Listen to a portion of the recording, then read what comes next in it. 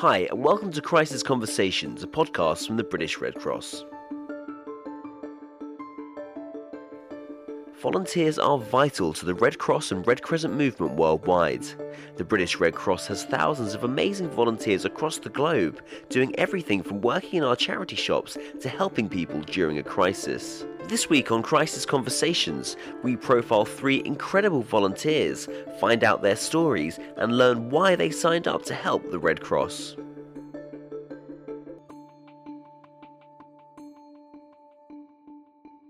Thomas Milburn was just 21 when he was severely injured in the Shoreham Airshow crash in 2015. 11 people died and many more were injured after a Hawker Hunter jet crashed onto the nearby A27 during the show. Thomas was standing by that road. I looked up into the sky and this plane was sort of probably only a few hundred metres away and coming straight towards me and sort of only sort of 20 metres above the ground. And within a split second it had hit the ground sort of a couple of hundred metres in front of me and sort of exploded in a ball of flames. And sort of I instinctively turned away and thought, oh my goodness, I've been very lucky here, the plane's not hit me. And I realised in that next split second it was still travelling towards me. And sort of in the next split second I was engulfed in a ball of flames.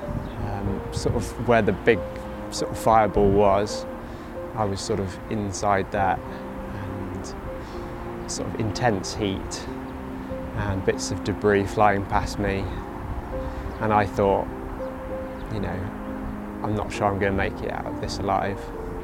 I could feel the t-shirt on my back had sort of gone sort of plasticky. It had sort of melted almost onto my back, and then I sort of looked down at my hands and I could see the skin around my hands had been burnt. About 10% of my body was sort of burnt in terms of which is pretty serious, and sort of second degree burns to my hands, to my arm, to my leg. Thomas made his way onto the airshow site where he was helped by Red Cross volunteers. I was in a lot of pain then, and in quite a bit of shock, and they got me sort of sat down, checked sort of all my vital signs, checked my temperature, blood pressure, pulse, make sure I was all right. I was a bit in shock, and then they just kept pouring water over me. I didn't think that would stop really, but it's the best thing to do when you've got burns, is just make sure that they're cooled as much as possible. So lots and lots of water. And then they had some special dressings, sort of some gel dressings that are specially designed for sort of burns that they put on me. There's certainly burns, if they're not treated sort of immediately to cool down the skin, then they can get really bad, and also there's quite a big risk of infection and shock. And so it was, I was very grateful that they were there. If I'd have been away from their help, I'd have been in a lot more pain.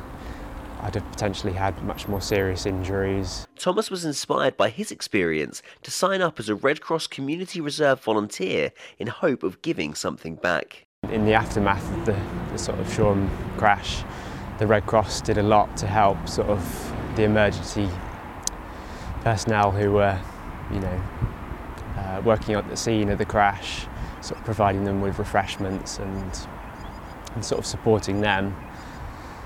And that's something that people in the community could help with, and in those sort of extreme circumstances. I feel good to be able to sign up to something to help and to give back, and I think it's something that I'd be proud to help the Red Cross.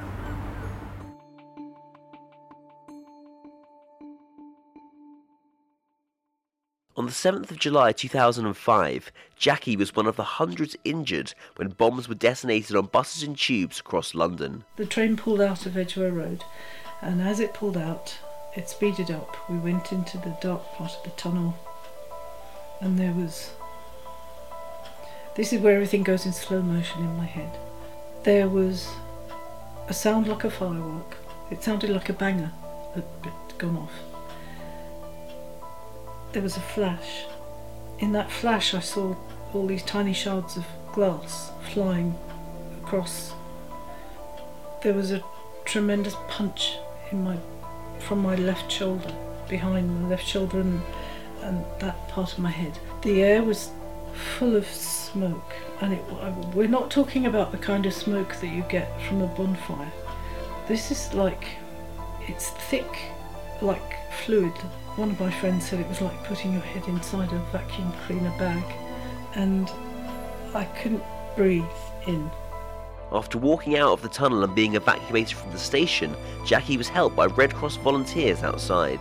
The first people that I engaged with after the event were Red Cross people who were there. You've just experienced the worst that humanity can do.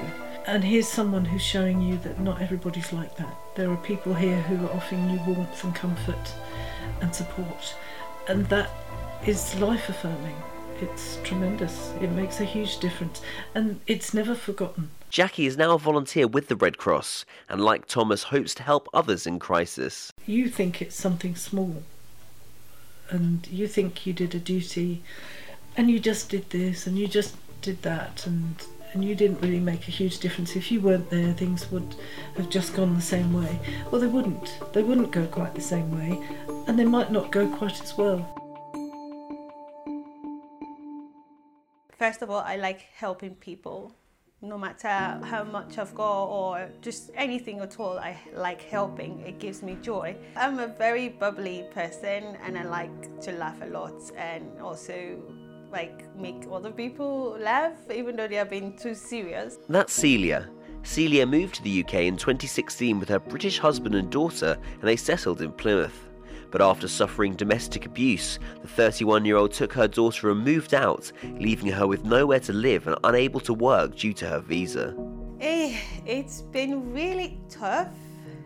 It was really rough because when we came in 2016 to the UK for the last time, I came in with a visitor's visa. My daughter is British, she doesn't have to apply for a visa, my husband as well. So I was the only one that applied for a visa, and the quickest one then was to get the visitor's visa. And then the plan was to come here and change to spouse visa or something that will enable me to stay longer, work and do other stuff. So what happened in 2017, early 2017. Because of my visa, I couldn't get any support at all from the government, nothing at all. And I left my family home with my daughter because of the experience there. And we ended up staying at the refuge, but we were not getting any support financially for myself or my daughter at all because of my visa. Celia was then referred to the British Red Cross in Plymouth, where she started to receive help. They heard me. That was the first time I felt like someone is listening to me and is ready to help. I felt welcomed, I felt comfortable, I felt like relieved. At least someone is listening to me, someone is trying to help, no matter, even if it's that little. But the fact that they welcomed me and just giving me that hope that I'm not alone means a lot, really. And it really broke my heart to know that there's somebody there. It's not just me and my daughter in the whole of UK, because I don't know anybody. I don't have friends. I don't have any family here. So I was kind of like part of this place, or how do you want to call it? I don't know where I belong. I was just roaming the UK, really. Celia now has leave to remain in the UK and volunteers for the British Red Cross in a number of ways. My life now, I just owe it to help people, really. So I just want to help and live a good life, knowing that I'm fulfilled in a way inside me, that I'm helping people and I'm helping my community, and that is what I live for, really, as it is, because My daughter is a blessing to me, and I don't need anything else in my life. So I just want to use the time on earth now to give out to the community and the people around me.